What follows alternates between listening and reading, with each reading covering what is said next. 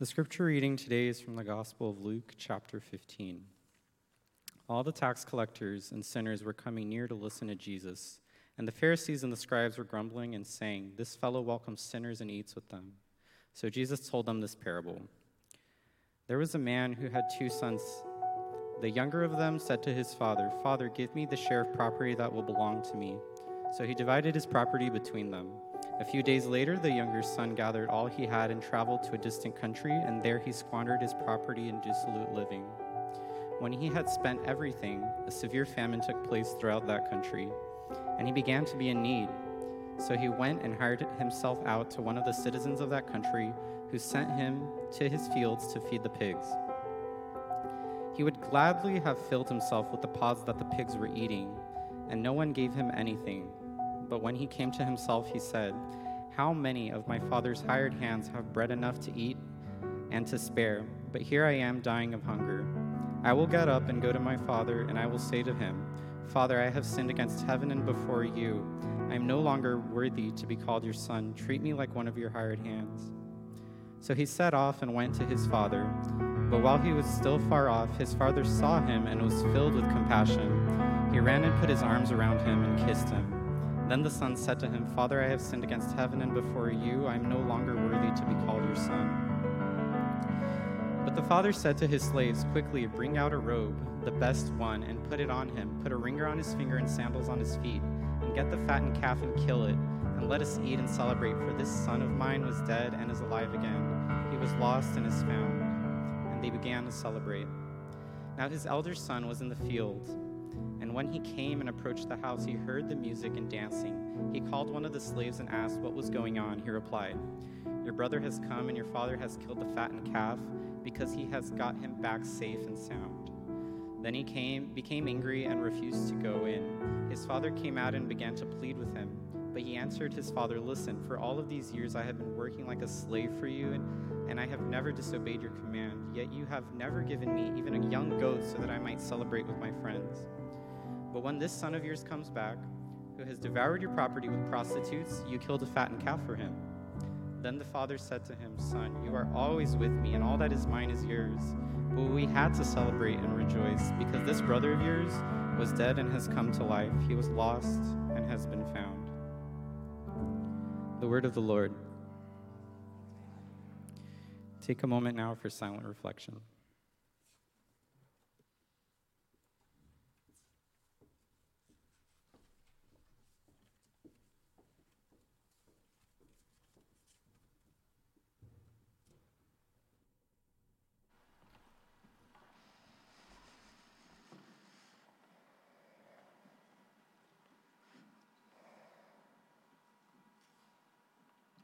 And amen.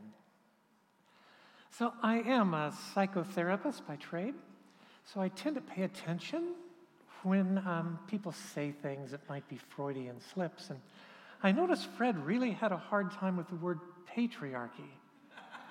There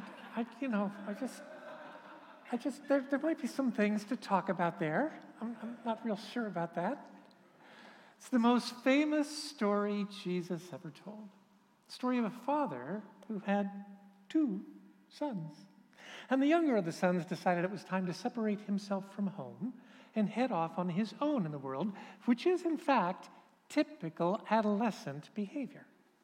But did you ever notice that boys and girls separate themselves from home in very, very different ways?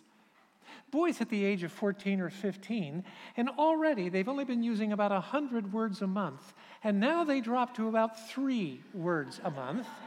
Most of the time they just communicate through grunts, when they communicate at all, because for the most part they get their driver's license, they leave, you don't see them for the next 5 years. When you do, it's sullen faces coming home just for laundry or food.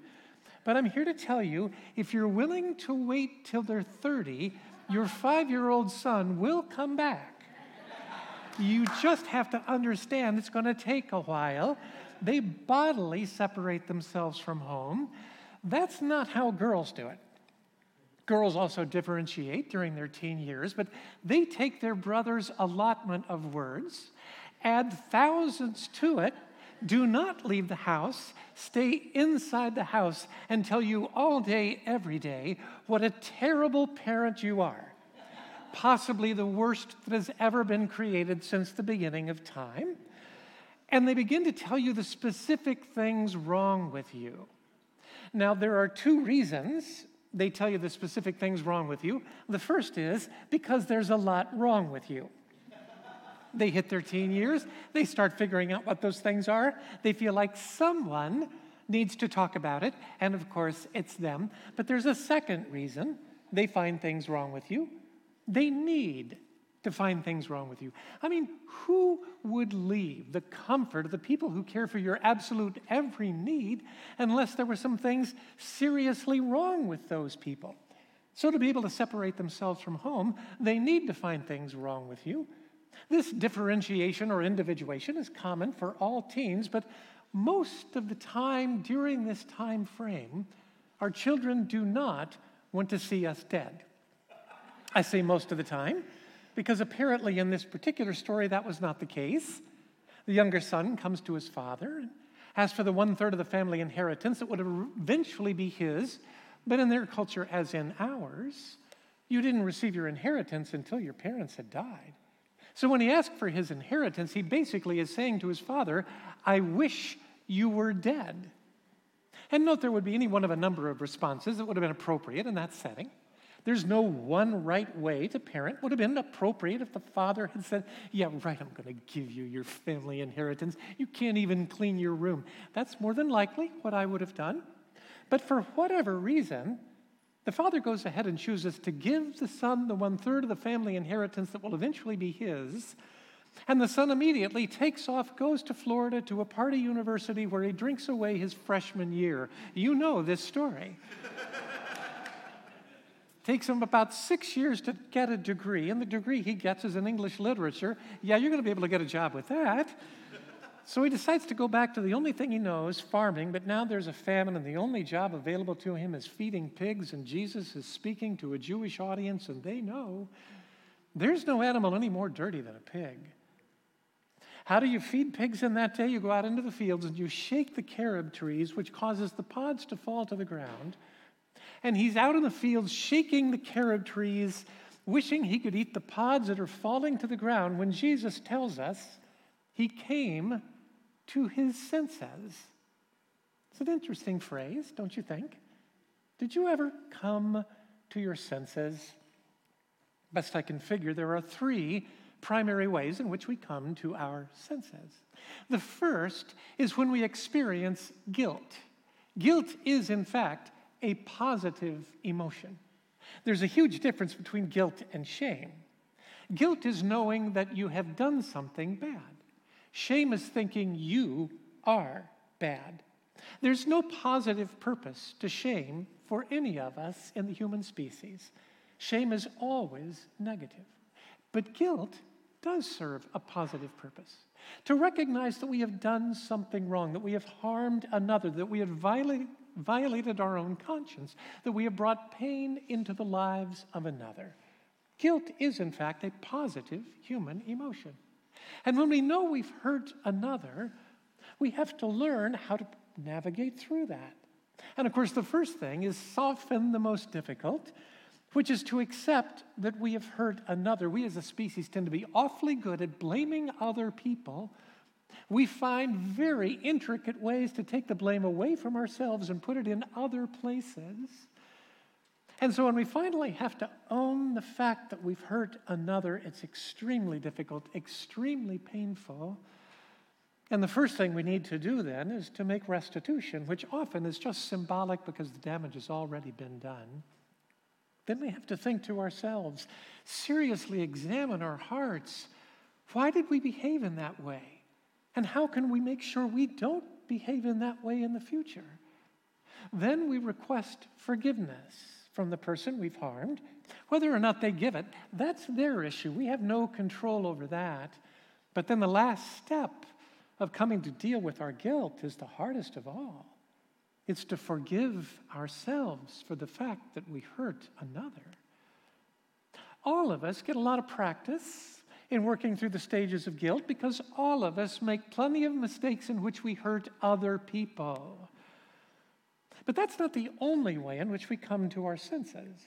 We come to our senses when we hurt another, but there are other ways in which we come to our senses that are a little bit more deep and far more subtle, and fewer people come to them.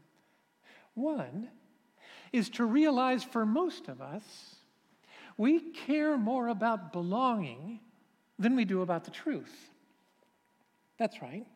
As a species, we tend to care more about belonging than we do about the truth. For the last 500 years or so, we've had this notion in the Western world, thanks to people like Francis Bacon or Isaac Newton or René Descartes, that we are primarily a rational species. That what drives us as a species is the truth of things. That to us, truth matters more than anything else. This was a notion we carried with us in the Western world for about 500 years. That's why in the 19th and 20th centuries, thousands of people would come to great halls to see a debate. And the purpose of that debate was to figure out who held the facts. Where was the truth? Because we were quite convinced we were a species that more than anything else wanted to know the truth. The only problem is that's not the truth. As a species, we've always cared about belonging more than we've cared about the truth.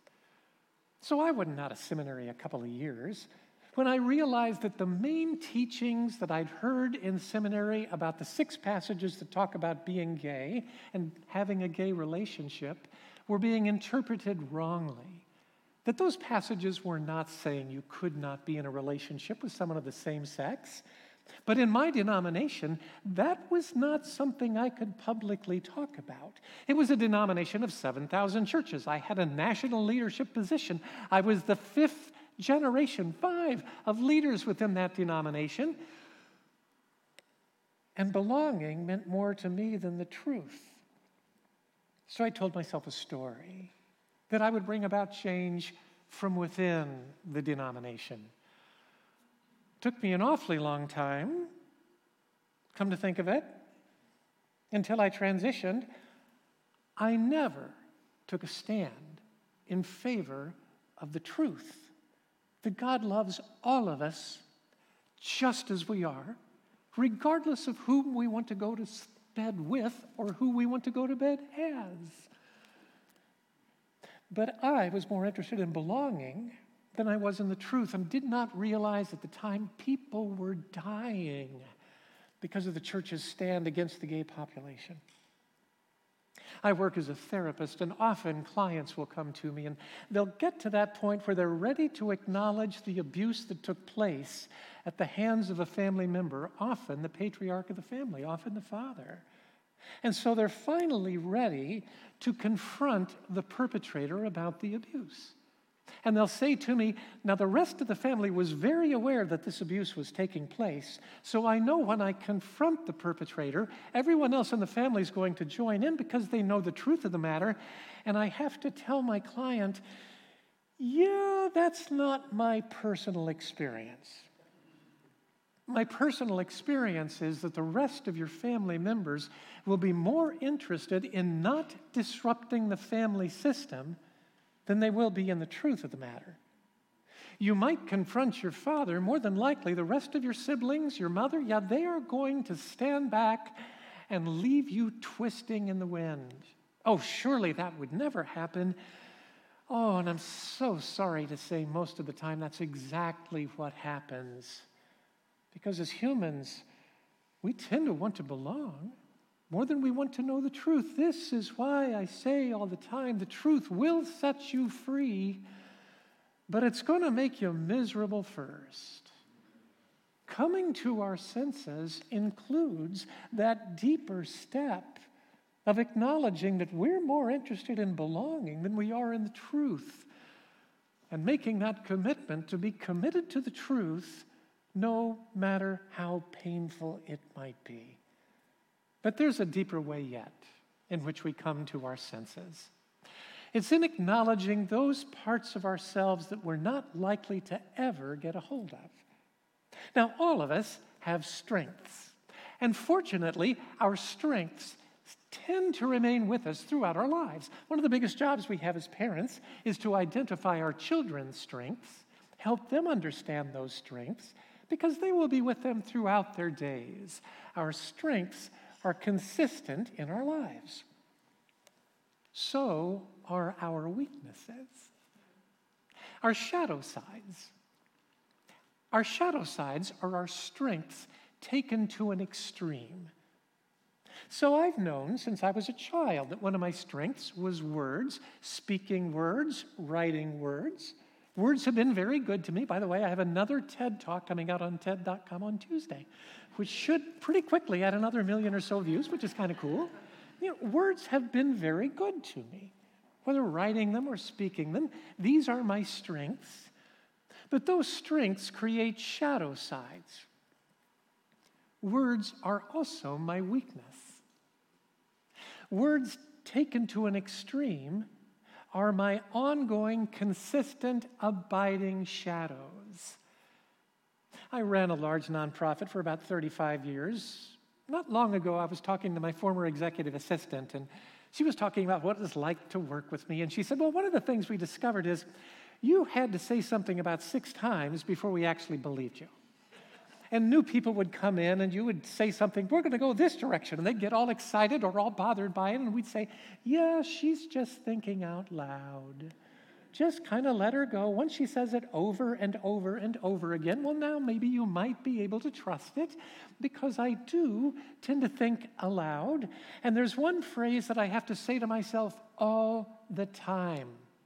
Paula, it's all right to have an unexpressed thought. See, this is the problem.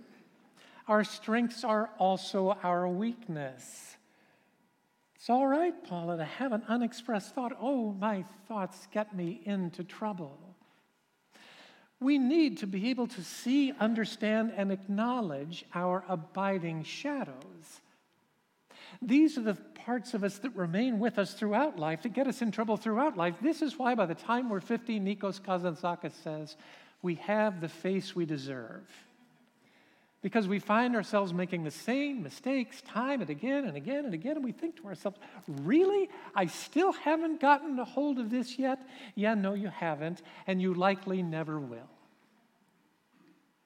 This is the deepest part of coming to our senses, acknowledging our abiding shadows that will always remain with us. We will never be able to get rid of them.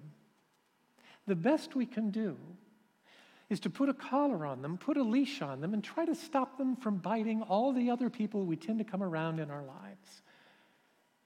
The most we can hope for is to do as little damage as possible with these abiding shadows, and to quickly recognize when we have done damage, to acknowledge it, and to ask forgiveness for it.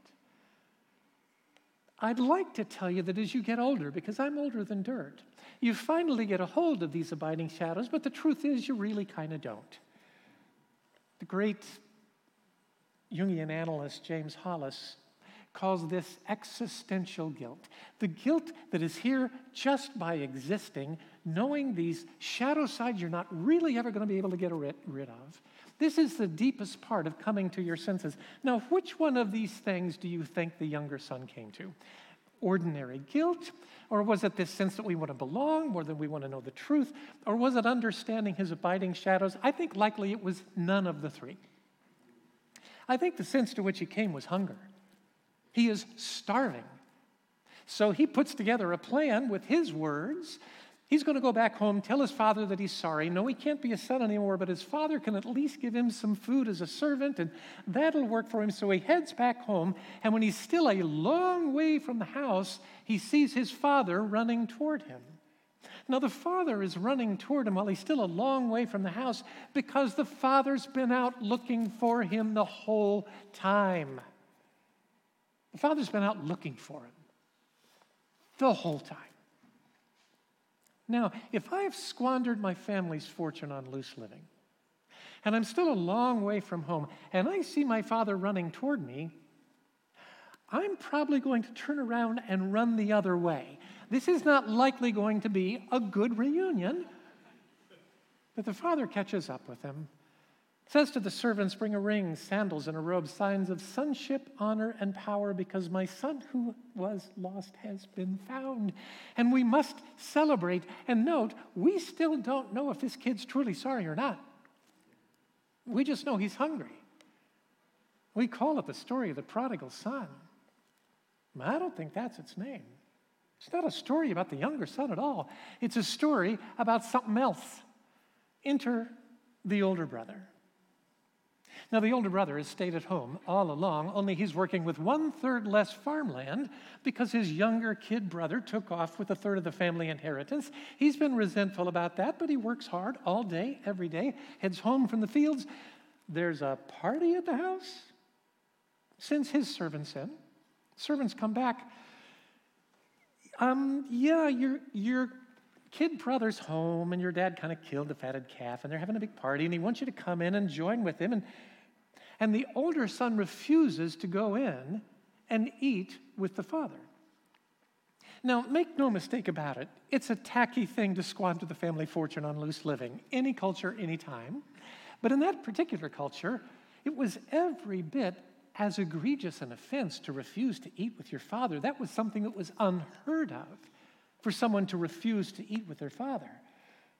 So what did the father do when he gets this message? He says, you know that kid. He always sees the glass half empty. Just leave him out there. Is that what the father does? No. No, the father heads to where the older son is, and his servants are saying, why are you spending any time with this older kid? He's one of the dark Lutherans, you know. He always sees things terribly. The father says, he too is my son. He goes out, and the son does not ask forgiveness. Instead, the son blessed the father. I have worked my fingers to the bone. I don't get so much as a young goat.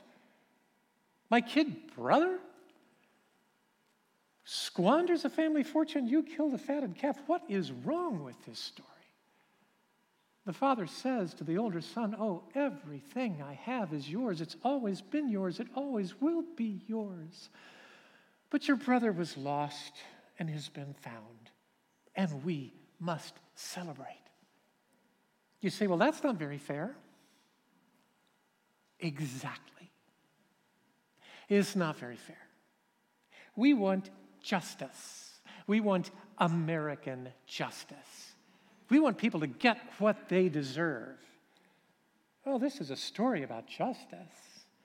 But it's a story about the Hebrew concept of justice that comes from the word sadak, S-A-D-A-Q, which doesn't mean giving people what they deserve, not American justice, but giving people what God wants them to have. So now we begin to understand. This is not a story about a younger son who comes to see the error of his ways, repents, and returns home. This is not a story of an older son who stays at home and keeps the rules. It's not a story of either son at all. Both of them were a problem. It's a story about a father who loves because it's what the father does. A father who loves because it's who the father is. A father who knows his own shadow sides and is more than willing to tolerate the shadow sides of his sons. It is a father who loves because it is the core of his being to love.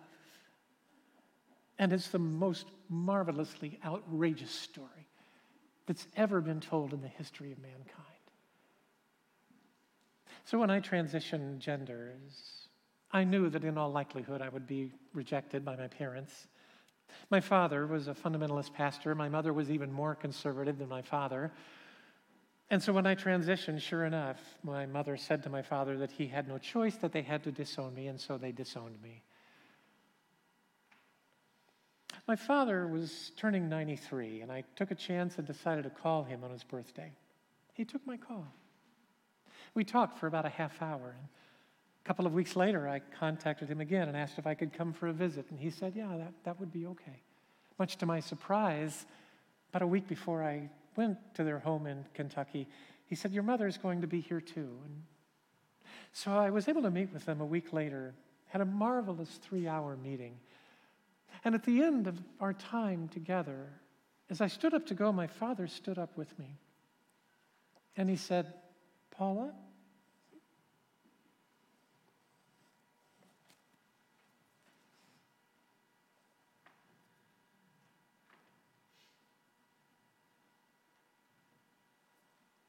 it's the first time he ever called me Paula.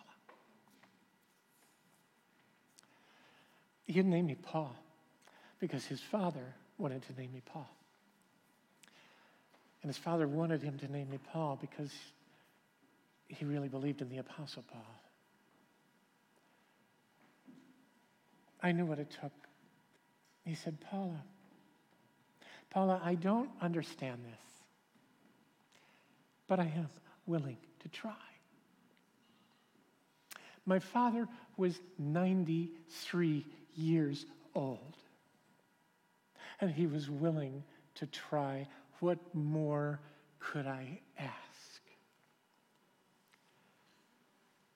My father knew that the most important thing was to honor the journey of his child. My mother passed away not long after that. Dad died not quite 2 years ago this past week. I was speaking at the university back in West Virginia where he got his master's degree. I had to drive through my hometown. I went to the cemetery to their graves. It's only the second time I've seen them. He died in the middle of COVID, so we couldn't have a funeral. It was raining.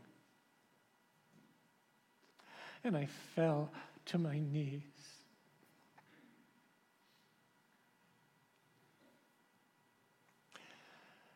And prayed to God, thank you for giving me a father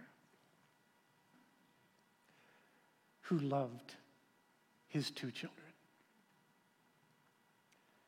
And thank you for being a father, mother, spirit, who loves me just as I am.